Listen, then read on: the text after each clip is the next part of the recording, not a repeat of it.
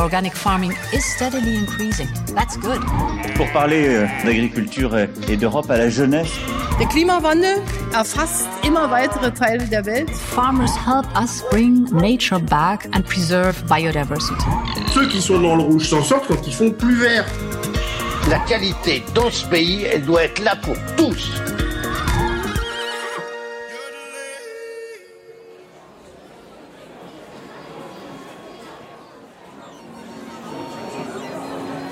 C'est un des grands rendez-vous annuels du monde agricole tchèque, le salon Zeme Zivitelka, que l'on pourrait traduire par ressources de la terre, s'est tenu fin août à České Budějovice, capitale de la Bohême du Sud.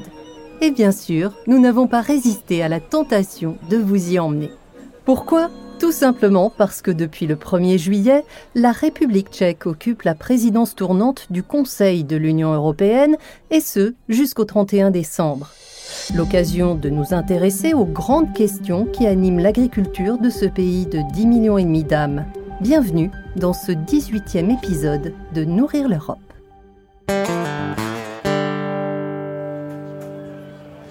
L'agriculture, c'est à peine 2% du PIB tchèque. Mais en arrivant au salon Zeme Zivitelka, on est d'emblée frappé par la grande diversité de sa production.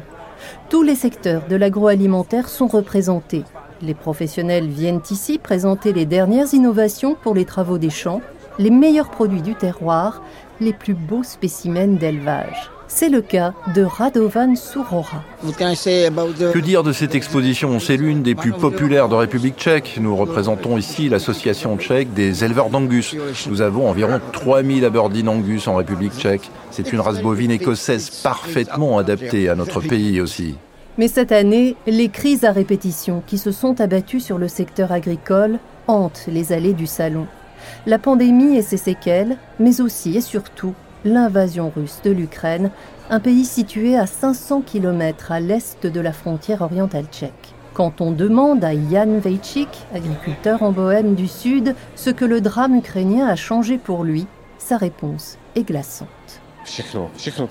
Tout a été affecté, on manque de tout.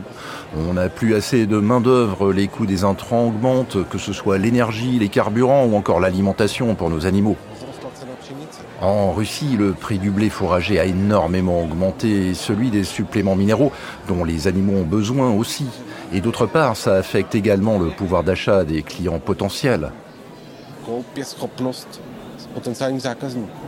Thomas Soukot dirige une société de services agricoles.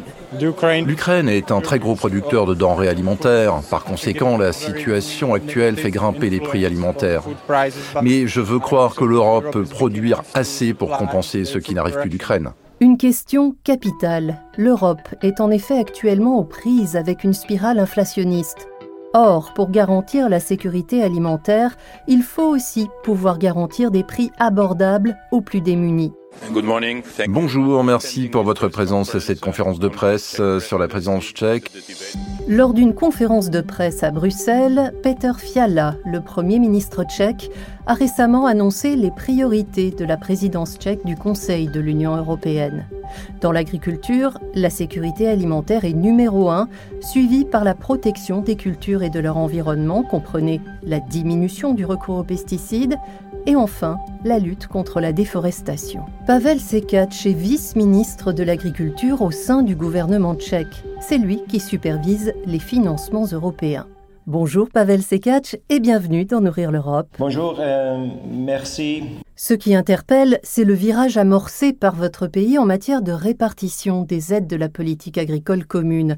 Vous avez décidé d'augmenter les aides aux petites fermes familiales de moins de 150 hectares au détriment des grandes exploitations industrielles. Or, dans l'imaginaire collectif, en tout cas, les grandes exploitations restent les moteurs de la sécurité alimentaire. Le compromis du Conseil de la coalition gouvernementale vise à soutenir les petits agriculteurs et ceux qui souhaitent contribuer au bien-être de nos campagnes. En même temps, cependant, un soutien suffisant sera également fourni aux exploitations plus grandes.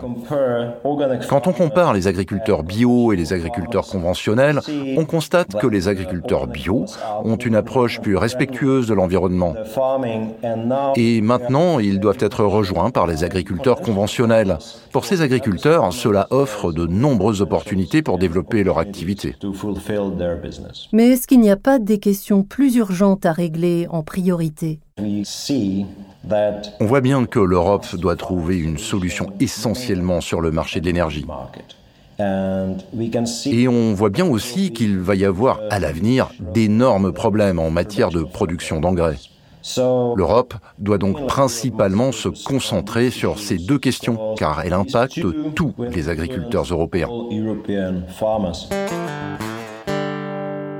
Rares sont les réformes de la PAC qui se sont faites sans lever de bouclier du côté des exploitations à grande échelle. En République tchèque, la majeure partie des terres agricoles est aux mains de grandes exploitations qui assurent l'essentiel de la production alimentaire. Jan Dolezal est président de la plus importante organisation professionnelle des grands exploitants, la Chambre agricole de République tchèque. Bonjour Jan Dolezal, merci d'être avec nous. Bonjour. Jan Dolezal, comment réagissent vos adhérents à cette réaffectation des aides de la PAC ? Le nouveau gouvernement est entré en fonction et nous avons eu un nouveau ministre de l'Agriculture qui a voulu soutenir davantage les petites exploitations. Ce qui, à notre avis, n'est pas une mauvaise chose en soi, mais en réalité, cela peut entraîner des problèmes. La majorité de la production agricole est essentiellement réalisée par les grandes exploitations de plus de 400-500 hectares. Et dans ce nouveau système, ces exploitations vont toucher moins d'aides. Et cela arrive à un très mauvais moment, car les agriculteurs doivent se plier aux nouvelles exigences du Green Deal ou aux exigences supplémentaires de la nouvelle politique agricole commune. Et ils voient aussi leur coût de production augmenter considérablement. Dans le contexte actuel de tempête géopolitico-économique, comment se portent les grandes exploitations agricoles ? Ce n'est pas aussi facile que l'imaginent les hommes politiques ou certains membres du public. Les grandes exploitations sont confrontées à de gros problèmes en ce moment avec la situation entre la Russie et l'Ukraine. Il y a la crise énergétique, l'envolée des prix des engrais minéraux, la flambée des prix du diesel, etc. Et donc, notre principale préoccupation, c'est ça. Nous pensons qu'il faut peut-être aborder cette question sous un autre angle que celui des subventions, mais il faut trouver un moyen pour soutenir les fermes qui produisent réellement de la nourriture. Je vais vous donner un exemple. En République tchèque, nous avons 30 000 agriculteurs ou demandeurs de subventions. Et parmi ceux-ci, seuls environ 1200 sont des producteurs laitiers. Et la plupart, je crois que c'est 95% d'entre eux, ont plus de 400 hectares. C'est là que le bas blesse parce que ces fermes, qui voient aujourd'hui leurs coûts augmenter, vont toucher moins d'aide qu'auparavant. Environ 2000 exploitations agricoles de 500 à 2000 hectares assurent 75% de la production agricole de la République tchèque. Ce sont ces fermes qui connaîtront le plus de difficultés. Elles devront payer plus. Pour la main-d'œuvre, il faudra payer plus. Pour le diesel, il faudra payer plus. Ou encore pour les produits phytosanitaires. Et elles auront moins d'argent pour le faire. Parmi les petites exploitations familiales et privées, le changement d'orientation des aides de la PAC est largement apprécié, mais non sans réserve.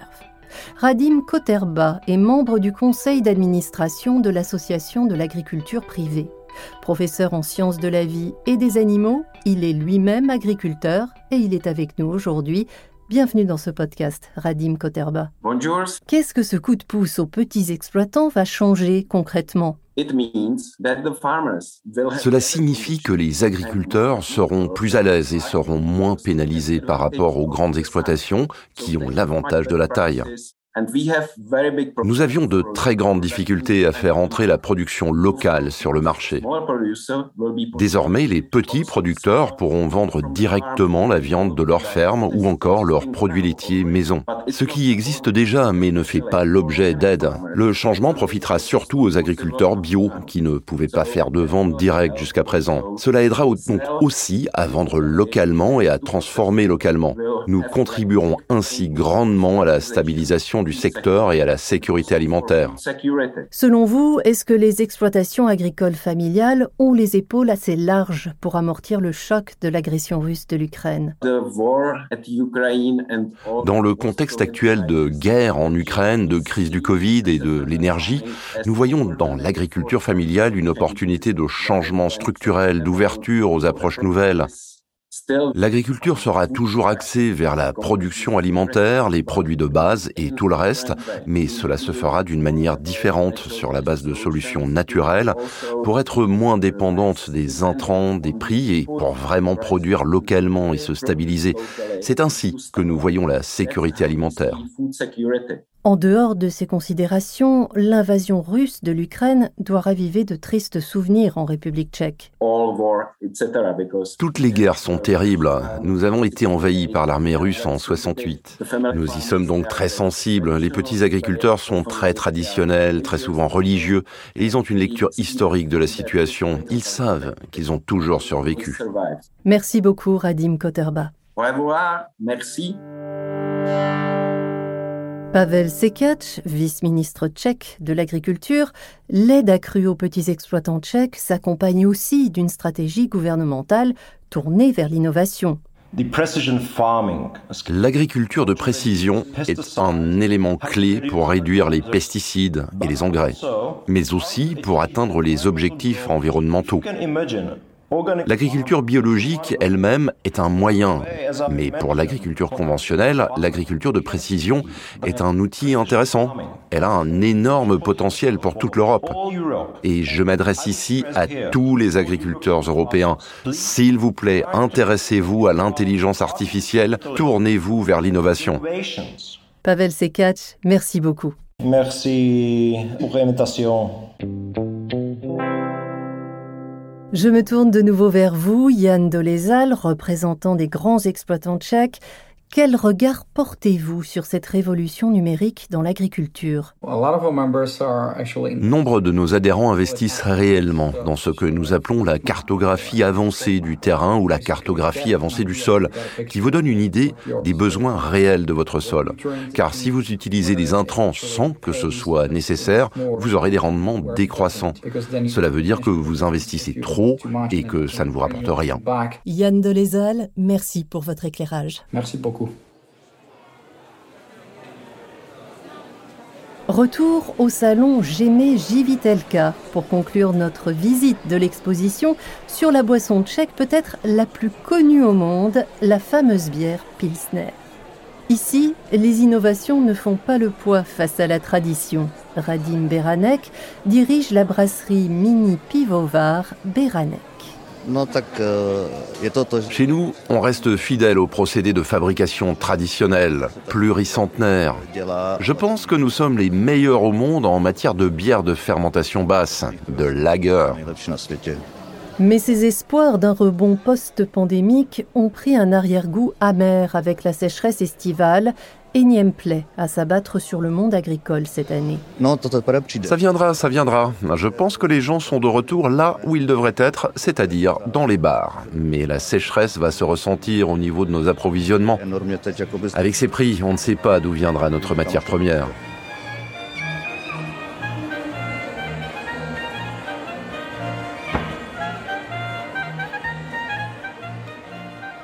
Et c'est sur ces quelques notes de musique traditionnelle que s'achève notre tour d'horizon de l'agriculture tchèque. Merci à tous mes invités pour leur contribution à ce podcast. On se retrouve dans 2 semaines pour une nouvelle édition de Nourrir l'Europe. D'ici là, portez-vous bien. Organic farming is steadily increasing. That's good. Pour parler d'agriculture et d'Europe à la jeunesse, Der Klimawandel erfasst immer weitere Teile der Welt. Farmers help us bring nature back and preserve biodiversity. Ceux qui sont dans le rouge s'en sortent quand ils font plus vert. La qualité dans ce pays, elle doit être là pour tous.